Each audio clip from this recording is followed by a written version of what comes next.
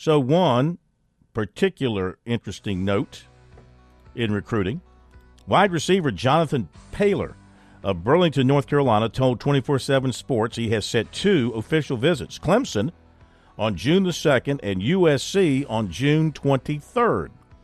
He also plans to visit Clemson unofficially March 11th for a spring practice.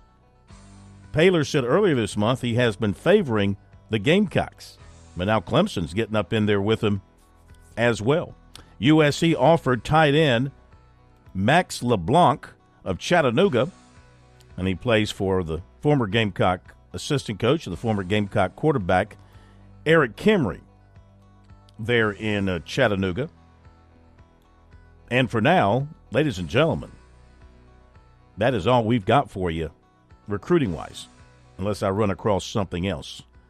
Like I said, I didn't have a whole lot of time to work on it today because of travels, so we'll do a better job overnight and have some more good stuff for you tomorrow night. But that's where we are with it right here, right now on Sports Talk as we approach the bottom of the hour.